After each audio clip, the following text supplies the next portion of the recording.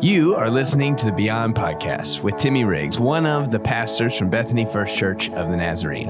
In this episode, I sat down with one of our friends, Sonja White, who about 3 years ago, her and her family faced a struggle where in the midst of it, they would have to choose where their trust would be. I hope you enjoy. Hey, welcome to the Beyond Podcast. I am Timmy Riggs, and today I have a fun guest with us. I'm really excited about this, and it is Sonja White. So, hey, Sonja. Hey, thanks. Yeah. We are coming off of our second sermon. We are going to be talking about the fact that when hard times come, who do you trust? You know, who are you trusting when something's happening? Is it your finances? Is it work? Is it God? And that's kind of what Pastor Rick talked about in the latest sermon. And so I would encourage you, if you haven't heard it yet, go to bethanynaz.org /watch. I don't know. It's somewhere. You'll find it on the website. But he kind of talks about life can get so bad that you don't think you're going to be able to make it through. But sometimes desperations can become a blessing because you are focused, switches, and you start depending more on God, right? And that's kind of what we're going to get into today. But first of all, let's talk a little bit about you so people can get to know you. There is one of my favorite things about you is that you might live in the city now, but you were definitely a farm girl. Yes, I grew up on a farm in western Kansas, and I actually worked on that farm. I hauled hay, moved irrigation pipe, drove a tractor, drove a grain cart, all those kind of things. But I was very social. So sometimes, even though we lived only a mile and a half from town, I felt a little isolated. So I wanted to be near people. Yeah. And I had sisters, and friends were always, around, but it just felt a little isolated. It's a pretty small town, right? Yes, the population of Elkhart's about 2,500 people. My goodness. That's crazy. Did you like that growing up that way? Oh, yes. It was a great place to grow up, and I was able to be involved in everything. In high school, I could do everything because my graduating class only had 23 people. Okay. And so when you had your kids, you guys were actually still there, you and Danny.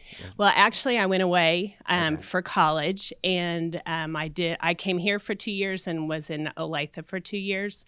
And then Danny and I, after we got married, lived in Stillwater for 2 years. And so my dad asked if we'd like to come back and farm, and I was like, no. And Danny was like, yes. And so we moved back to Elkhart. Danny did farm for 10 years, but then moved on to other things. But we raised our family in Elkhart. So they went to my kids went to the same high school that I did. That's pretty cool. My childhood was a little bit different. We moved a few times. So I don't have that rooted place.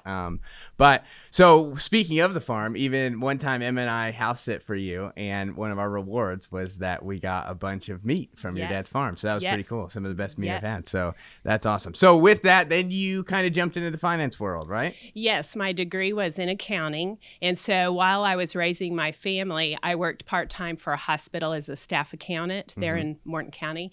And then when Seth went to college, we decided, we wanted to help pay for some of that. So I went to work full-time at a co-op, which in the city, co-op means different things to different people, but it was a grain elevator with fertilizer and fuel. Okay, so still agricultural type focus. Yes. So the funny thing about and I don't want to offend anybody here, but when you talk about being an accountant and going to school for accounting, sometimes you can have an image that is maybe a little bit boring. I don't know. You didn't hear it from me. Okay. But you are not that way, And in fact, even as I grow up and meet more accountants, I'm like, I don't think most accountants aren't that boring. But this is fun because this is one of our connections. And that is that if you've ever heard of the Enneagram, it is a kind of personality test, age-old personality test, right? Kind of just tells you, hey, some of your tendencies and the way that you tick a little bit. And you are a 7 on the Enneagram, just like me.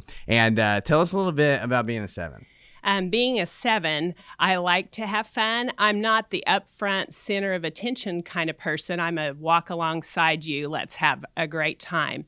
And so with that being said, when it comes to jobs and problems, I just want to tackle it, get it done so that we can go back to having fun. Yeah, I agree. And there's been a few meetings where we've been in, and maybe you and I are texting back and forth, and we are zoned out after about 15 minutes, right? That's right, so right. Let's hope that doesn't happen today. Right. If we're having fun, it'll be okay. We have control of this conversation. Yes. And that's the thing. Like, for me, it's like I just want to have fun. You know, Yes. I want to live a big life. Yes. And I want every day to be exciting. In fact, this is a little bit off topic, but not really. You know, we can say whatever we want, right? Yeah. There is a guy I follow who he sells a calendar that is different. It doesn't just have all the dates. It just has 365 days, and it blots out the weekends, right?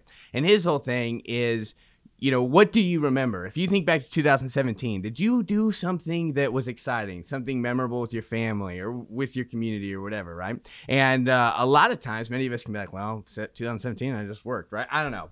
And so he's saying in the beginning of the year, and this is relative because it's the beginning of the year, right? You need to pick out maybe 6 things. Like, so in January, you're going to do something, in March and in May. So 6 times throughout the year, kind of a really fun little adventure. Maybe you just take your family camping Friday night, Saturday night, whatever. And so he says get that scheduled first, and then you do one big event. So it doesn't even necessarily have to be a vacation. This could be a mission trip, or this could be a hike or something, you know. And so his whole thing is, if you don't plan the fun and the experiences, they're not going to happen. You know? Yes, and I totally agree with that. I have to have something to look forward to, you know, whether it be a trip or, you know, something. So I get that. And that kind of goes along with, even 2 weeks ago, the sermon was this idea of, hey, the beginning of being an overcomer or being overcome. And again, Pastor Rick and I talked about it a little bit, but I think our personalities, especially when it's rooted in faith, can tend to be a little bit more like, hey, you know, whatever situation's here, I'm going to tackle it, like you just said, yes. and I'm going to get through it, and we're going to keep, you know, having fun. So that kind of brings us to the meat of what we're going to talk about today.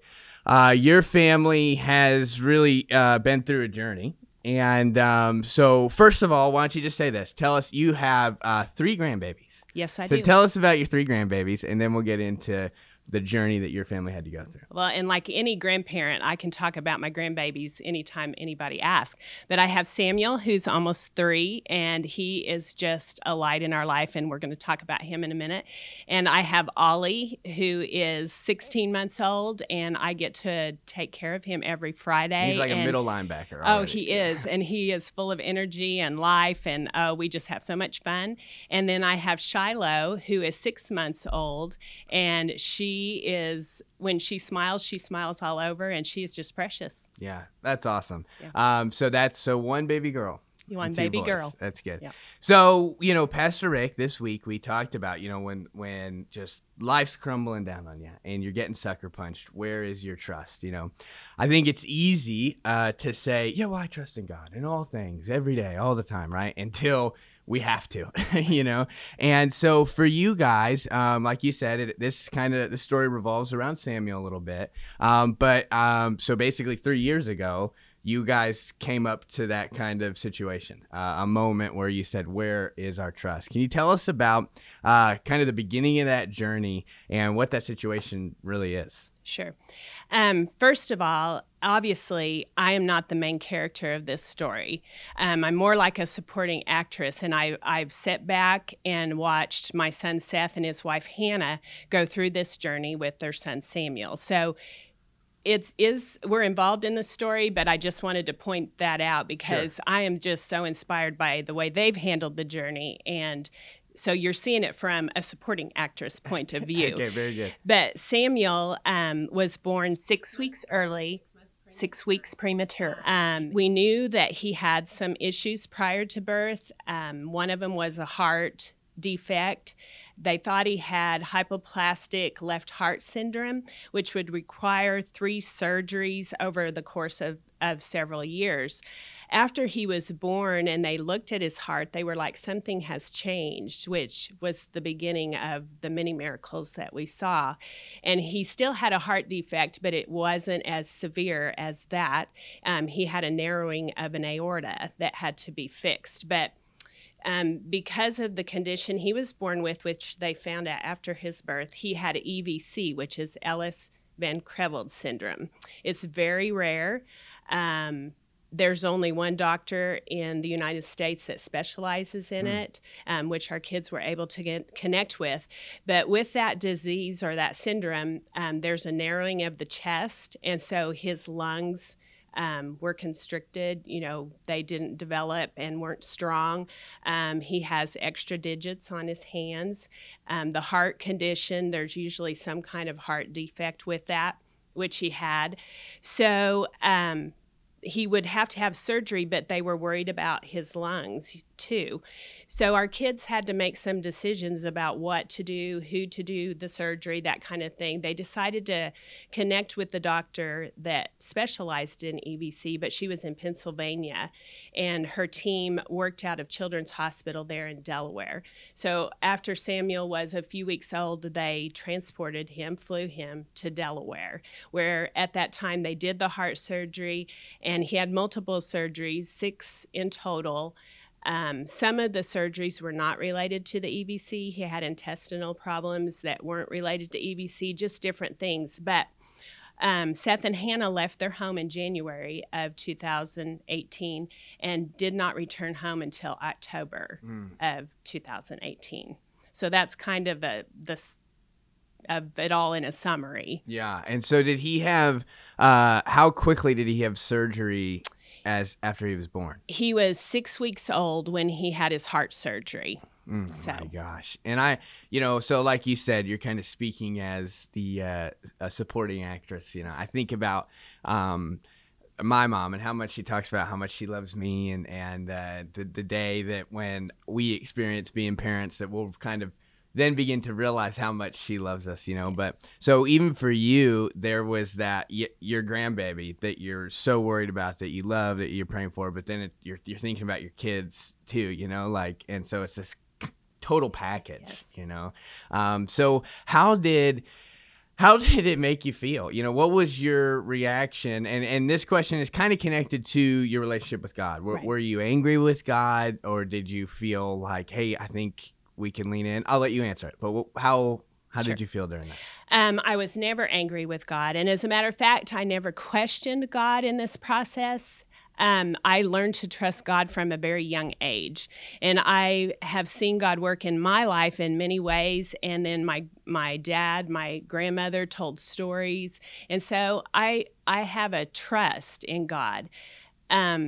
It was hard to watch, and I had times when I melted down. There were expectations of being a grandparent for the first time, like being in the waiting room, waiting for him to arrive and getting to go see him shortly after.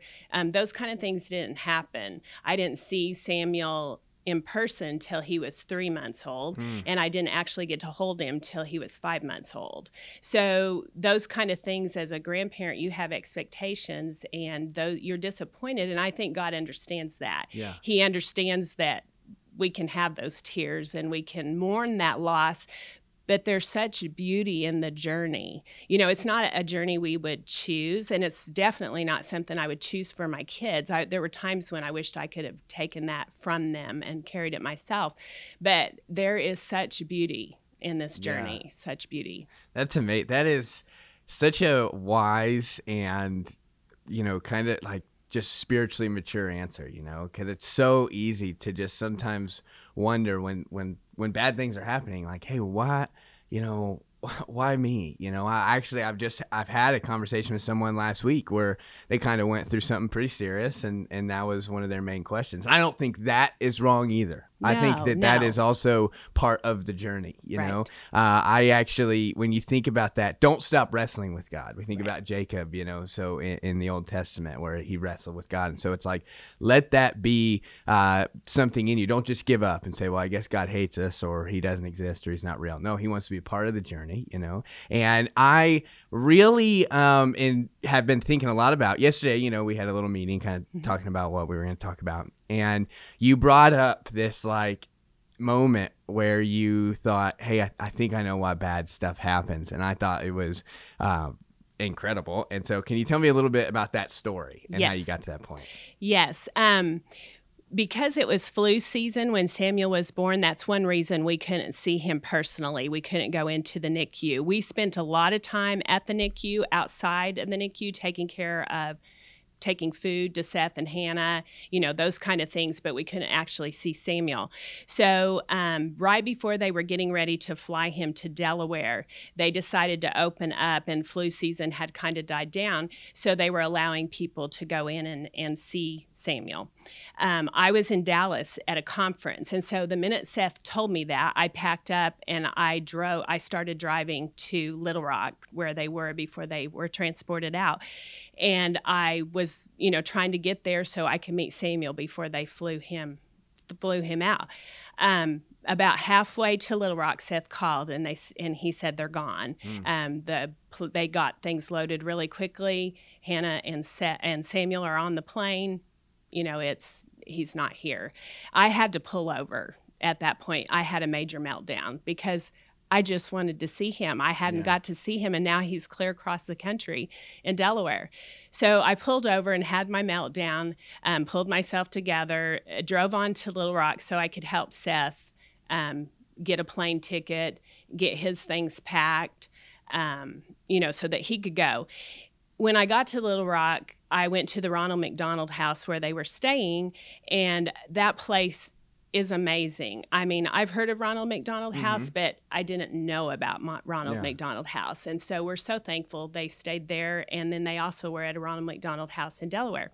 So after I loaded Seth's luggage and everything and helped him, and one thing that stuck out to me about this too is we had to go buy gift certificates for all the nurses. Seth wanted to give them all gift cards before he left. And we had to go back to the Children's Hospital before he left, and they're just so thankful for everybody. That's so thoughtful. Just little things along the way like that where my kids ministered to others, but that's just a side note. Gave me goosebumps. So just a simple thing. Yeah. So after I put Seth on the plane, and I went ahead and drove back here to Oklahoma City, and when I'm driving like that by myself, a lot of times I listen to sermons, and I don't even know who to give this credit to because I listen to so many different things.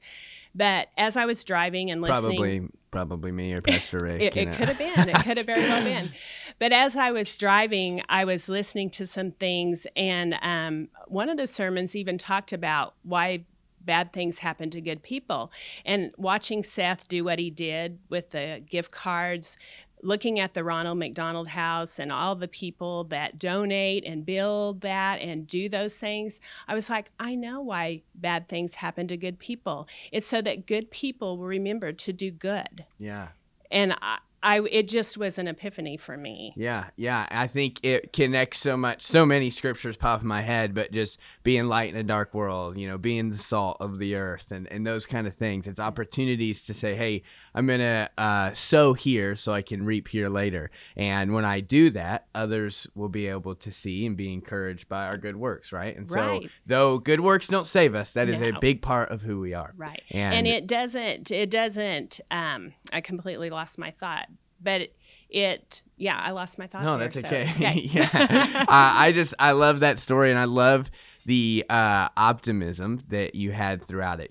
I just heard someone, I think Simon Sinek or whatever, he big leadership guy, and he talks about optimism isn't that you see a cup that's half full and you just think, yeah, it's half full, I don't even pay attention to the half empty part. He's like, no, it's just that basically he used the word faith, that it is the opportunity for the rest of the cup to be filled. Right. And there's more opportunity here to do good. And so, man, I love that. So let me read. This was the passage from Sunday, and I'm going to get that into our next question. But it's 2 Corinthians chapter 1, verse 8 through 11. And Pastor Rick has been reading through where Paul is kind of talking about like, oh, you thought this was just going to be gravy, right? Like life was just easy. And as you're telling me, and as so many other people know, that's just not always the case. And so he says this: we do not want you to be uninformed, brothers and sisters, about the troubles we experienced in the province of Asia. We were under great pressure, far beyond our ability to endure, so that we despaired of life itself. Indeed, we felt we had received the sentence of death.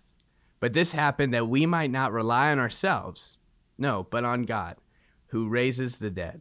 He has delivered us from such a deadly peril, and he will deliver us again. On him we have set our hope, and that he will continue to deliver us, as you will help us by your prayers.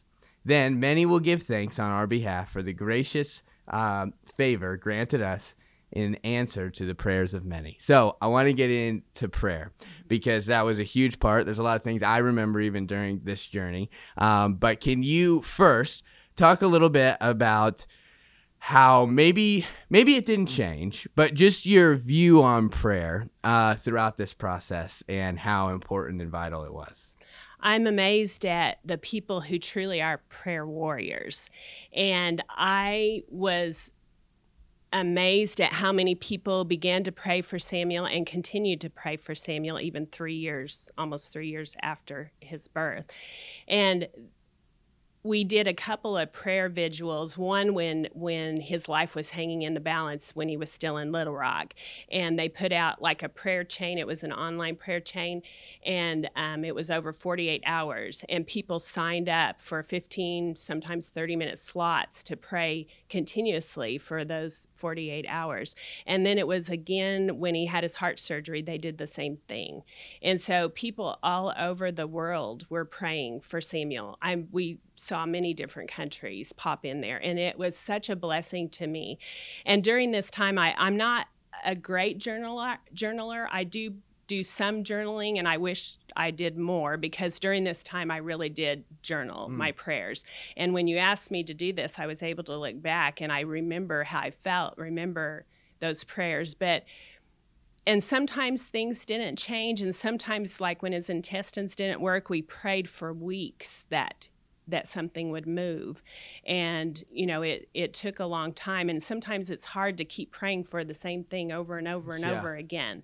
And sometimes you don't know what to pray, but that's where the Spirit steps in and intercedes for us, and I saw that many times, because sometimes I just had tears. I didn't know what to say, so. Yeah, and I that was one of the things that as I was thinking through our conversation, I remember a couple nights maybe where we had set our timer for 2:30 a.m., and that was we were like, what slot do we want to pick? And, I was just like, hey, I think it's easier for us to get up in the middle of the night, so let's do that. And so even being a part of that was really incredible, and to walk through and to keep getting the reports. And like you said, I mean, for like 2 years, it kind of felt like, hey, we need to be praying, Yes. I mean, we still do, but Yes. Even then it was crucial. Right. So with that community, I think that, again, one of the things that I care a lot about when it comes to helping people come to know Jesus and become like him is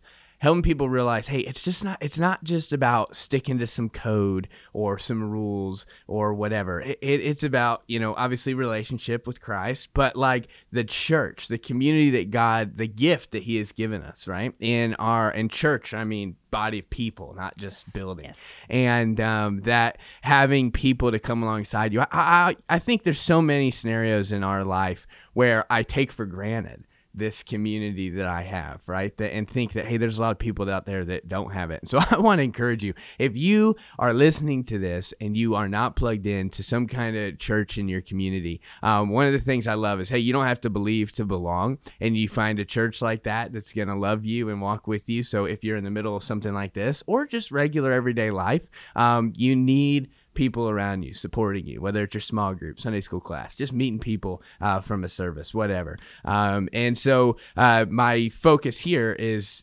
community. So how big was the role of the church and community? I don't even know if that's the right way to ask it, but just how meaningful was it to have community like this around you? Yes, and I'll speak on behalf of Seth and Hannah.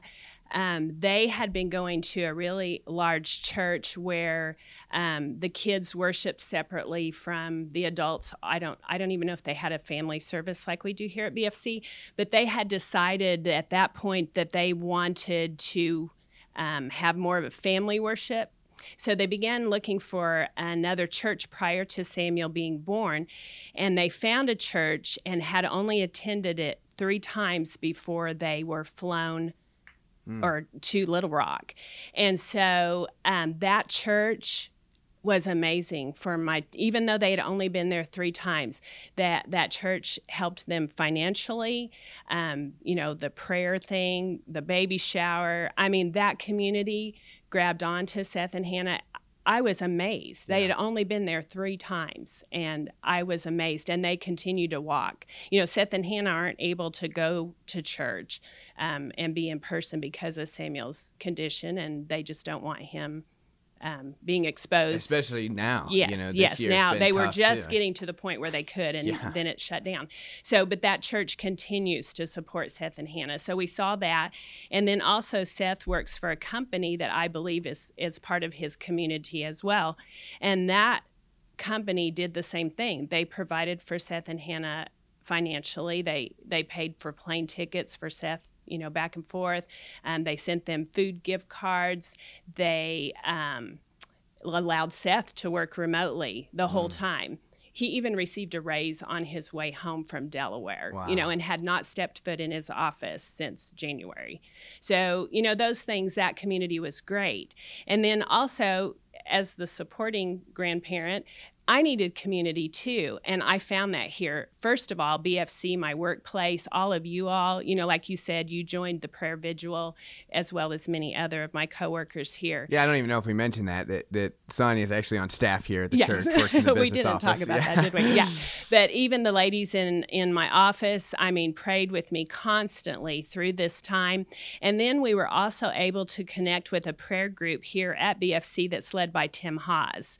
And we met weekly, and that was amazing. Not only did we pray for Samuel, but we prayed for others that were going through, very, very tough times. And that was so encouraging to us. And this community has just been amazing. Yeah. And then, like I said, when you say the church, the worldwide church, and the prayers that have gone up for Samuel, and the commitment, my little hometown of Elkhart, I cannot go back even to this day without somebody asking me about Samuel or talking about Hannah's blog, something she posted about Samuel.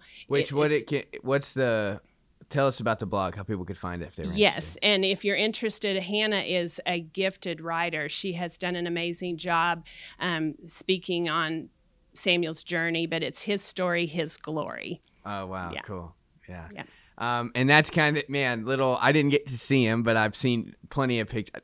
Last week he came up, and I didn't get to see him, but I've seen a lot of pictures. He's walking now. Yes. Right? And he's got a little walker.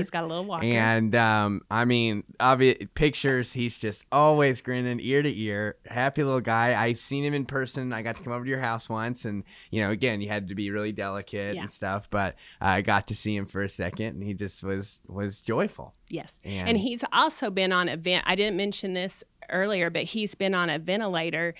He was on a ventilator from the time he was born until just this past August. And so he's only been without the vent for a few months, but it has changed his life, Wow. And he's speaking. He can count to 20. He can do his ABCs. He's not even 3 yet. He's very, God has done amazing things with his little mind. And That's so he's awesome. Such a blessing to be around. His little personality is just beautiful. Man, that's so good. Well, hey, thank you, Sonja, for taking the time talking about that. And again, this is about this idea that when we are rooted in Christ, we are overcomers. Yes. And it might not be the situation we hope for or wanted to be in, but yet we can see so many blessings coming out of it. Absolutely. And so with that being said, if there's, this story kind of touched you and there's some kind of way that you want to help Seth and Hannah and Samuel and Shiloh now, just let us know. Contact us, and Sonja can help for sure. And then you could follow Hannah's blog, His Story, His Glory. Yes, okay. absolutely. Yeah. And I think that would be awesome. And appreciate you. Yeah, And is there thank any you. way specific prayer requests for them right now because of just this, COVID and all that? Is there anything? Yes, just pray that he doesn't get sick because of his lungs. Even though children aren't suffering a lot because of his lungs, it could be devastating. Yeah. And actually, tomorrow they will be heading to Little Rock for orthopedic and dental, Okay. which are both related to the EVC. Things aren't as serious as they were, a couple of years ago and even into last year, but they still have a journey. Sure. Yeah. So throw them on your prayer list for sure. Well, thank you, Sonja. Yeah, thank you, and hope that you guys enjoyed.